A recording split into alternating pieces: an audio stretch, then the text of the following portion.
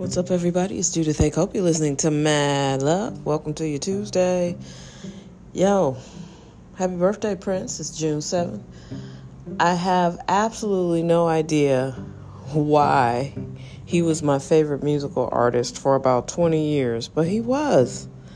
And when I look into people's eyes that are younger than me now, and I try to explain what Prince meant, not only to me, but to so many people, they just sort of look like that guy. Yes, the little, he didn't seem as short because I was short, but the little guy with the chest hair and high heels and mascara was everything. I mean, I think I listened to Prince, and he was my favorite musician, bought everything, consumed everything from the time I was about 11 or 12 till 25. And then in the 90s, he started to sort of, I don't know, he had a magical run. But his sound, while it was always so different than everybody else's, it didn't stand out in good ways after about 1995 or 96. You know, and he was fighting with his record label and all of that. But I guess my big point is you can't explain genius to someone, and some people's success is just inexplicable. It's beyond words. Like, you just can't explain it. You either get it or you don't. You know if you know. And back then you could only be famous one way: being on TV, having music videos, being on the radio, and going to concerts. Like, you had to go see him live, and I was fortunate enough to see him twice, I think. My favorite was the Purple Rain tour. That's the most I've ever been a fan of someone, and they were at the peak of their celebrity. And also, I think he was at the peak of everything at that point. Like, I don't think, even though he continued to make good music, I don't think anything was as great as Purple Rain. Like, it was a phenomenon. And I'm sure that tour, he was tired of singing those songs, but people loved those songs.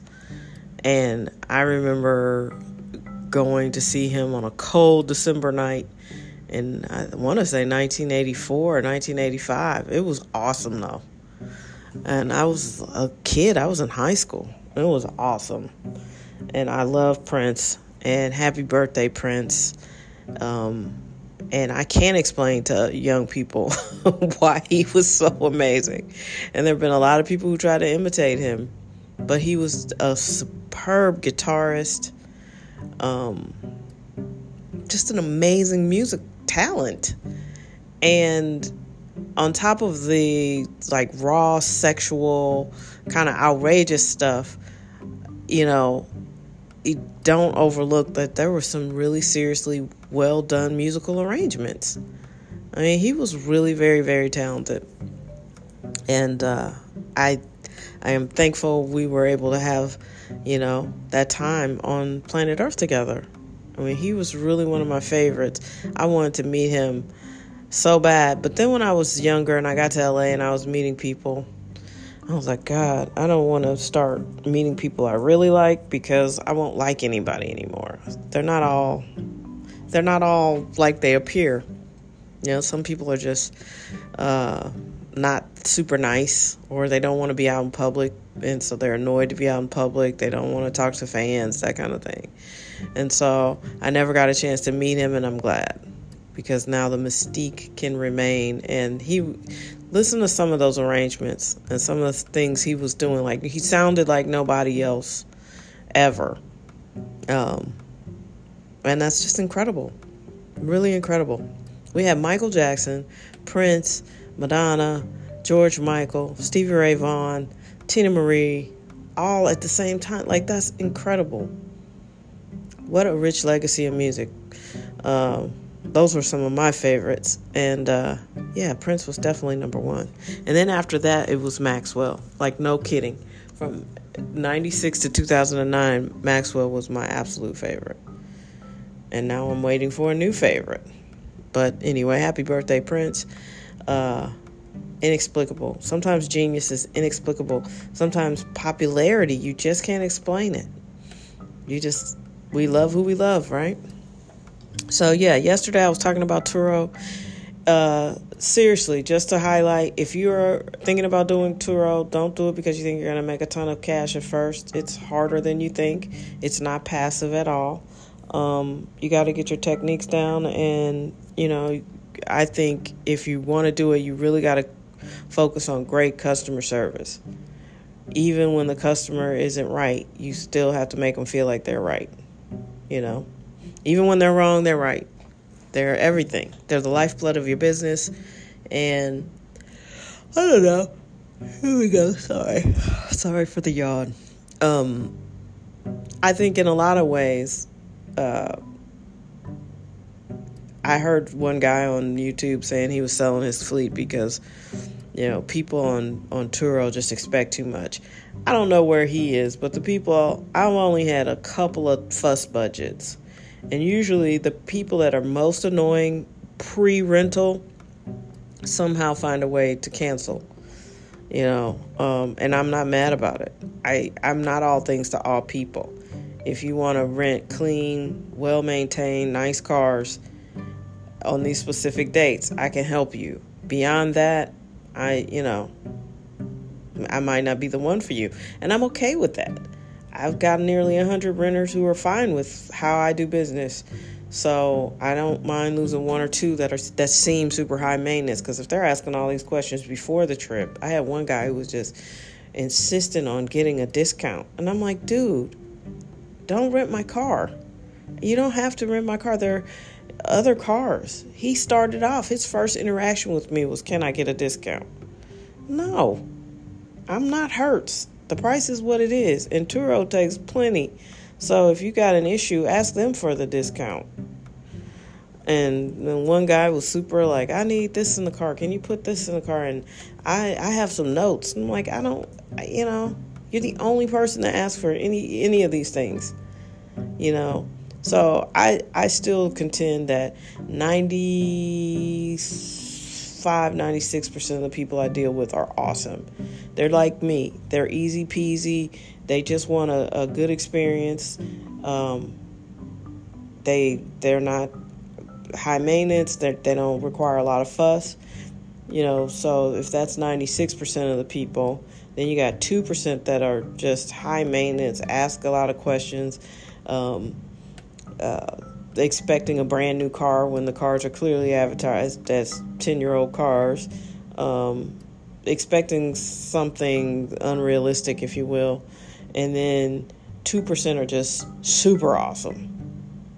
Like, they wash the car before they bring it back. They, they just go out of their way to make it an easy return for me. And that's awesome. Yeah. Good sports. I had cars break down on people, and they still gave me great reviews and were really kind and thoughtful and more like concerned about me in the car. And I'm like, oh, it's going to be okay. I'm upset that it broke down on you. That doesn't reflect well on me. And they never let that affect their stars. They're like 5-star service. In fact, I had a guy I had to cancel because one of the cars broke down, and he was like, I wish I could still give you a good review. You have been so helpful. Like, I take it seriously. I want you to have a good experience. I don't want you to land on the ground and not have a car because my car decided to cut up, So anyway, if you're going to get into it, don't be precious about your cars. For me, I look for dents and wrecks, scratches to the paint, minor things I can fix or clean up myself. I don't really worry about, but that's just me. I know there's some people who, every little scratch, every little ding, well, I haven't had a ding, but the scratches, I'm not trying to get over on somebody to get cheap repairs for my car. If you scratch it and it's not a big deal, okay. But, I'm not talking about like keying the car or anything like that. But if you're precious about your vehicle and you don't like people in your car, I think the weirdest thing for me is I don't eat in my car, and a lot of people do. And I have to remember to really clean more thoroughly because, for some reason, people traveling really eating cars. And they're not particularly neat about it. So there's that. And like I said, if you're precious about it, don't rent that particular vehicle. I would stay away from exotics unless you're in a really great exotic market. And the competition is super fierce. And also, like, it's just, I feel like there's a market for exotics here, but I really am not anywhere close to thinking about getting involved in that. I also think, you just have to find your niche where you fit in, what you think will work best in your area. St. Louis is a city where people need cars. We don't have great mass transit. It's not walkable. There's a lot of stuff that you will need to get to here in a timely manner, and you need a vehicle, especially if you're on a crunch schedule like when you're traveling. So, it's worked out for me, and I think it can work out for other people, absolutely. You just have to decide, is this something I really want to invest my time in? And I think maybe it might be smarter to find someone to split the money with who wants to do all the work. At this point, I would be happy to do a 60-40 split as either the host or the owner of the car paying for the service and, taking the 40%. But there's so much depreciation on the vehicle. I think in order to really maximize the profits, you got to be the business owner and taking all the tax breaks and all the things you can get out of being an entrepreneur with a car rental company. The challenge for me right now is just figuring out how to scale it, but and to not be on Turo, because Turo is all about restriction. They started off not taking part of your fees. Now they take part of it. They take money at every turn. And I know they're struggling probably to be profitable, but they're not super transparent about it, and they don't tell you. It's just sort of like, we decided to start taking part of your fees. It's like, oh, okay, because you used to say we got all the fees, but now, no. So in order to have a long-time rental company relationship, you're going to probably need to get off Turo. It's just a platform. They're not a partner, and they hold all the cards, and they're not super transparent. And truthfully, they have some of the worst customer service you've ever had. And I have some of the best. So it's really frustrating when I'm trying to, coordinate something and they're just like, so let me get this right. The problem was, I'm getting mad just thinking about it, so I'm going to stop. I hope you have an amazing day today. Happy birthday, Prince, again. That dude, go back and listen to those old songs. Even ones you, like deep tracks, even ones you probably don't remember liking at the time. Like, some of that stuff just sounds so good now because music is so now. But, check it out. Be your best. Thank you guys so much for listening. Everybody's been so kind and thoughtful. I know I've kind of been a bit of a bummer. Caregiving and COVID have literally kicked my ass. This little old 85-year-old lady is just somewhere giving me the business. She is tough. And, I heard an entrepreneur talking yesterday. I think his name is Naveen Jain. And I didn't know this, but I use his product. I use Viome. And one of his products, he's a very prolific entrepreneur. And, he was saying how, your passion has to be, what problems are you going to fix in the world? And, in my own small way, I feel like I've really addressed park and fly and, the rental car headache. It's just so nice to get off the shuttle. There's the car. You get in the car. You got the code. You get in the car and drive off. Like, people love that. I would love that. I love to park and fly. And so it's a simple fix, but a lot of companies don't offer it. So I only have 2 cars, but in a way I'm cleaning up. So I need to scale my business, but that's a problem that people want it fixed and they didn't know it. It's sort of like getting your groceries put in your car. Like, that's not something I knew I was living for. I love it. You pull up to Target, they put the shit in the trunk, and you drive off. That's a middle-aged lady's dream. It's fantastic. I love it. It's great. And it's been there the whole time. But nobody ever thought to do it. And then COVID happened. And it's like, well, people are infectious. We still need business. Let's just take the groceries out to the car for people who want that. It's very awesome. So, he's right. Your passion has to be fixing a problem. It can't be making money. Because I kid you not, every time I've done something for money, it never works out. My passion has been wanting to make movies. But and beyond that, it's beyond just wanting to make movies. It's wanting to make good movies, good quality content, and finding the right partners to do that. Because so many people, you'll talk to 100 writers and you'll realize every single one of them had these high, grand, noble ideas, and they wound up making a bunch of crap projects because they needed their mortgages paid. And I can say that even though I've never made a movie, I'm thankful because I've never made a movie I'm ashamed of either. Okay? And that means something to me.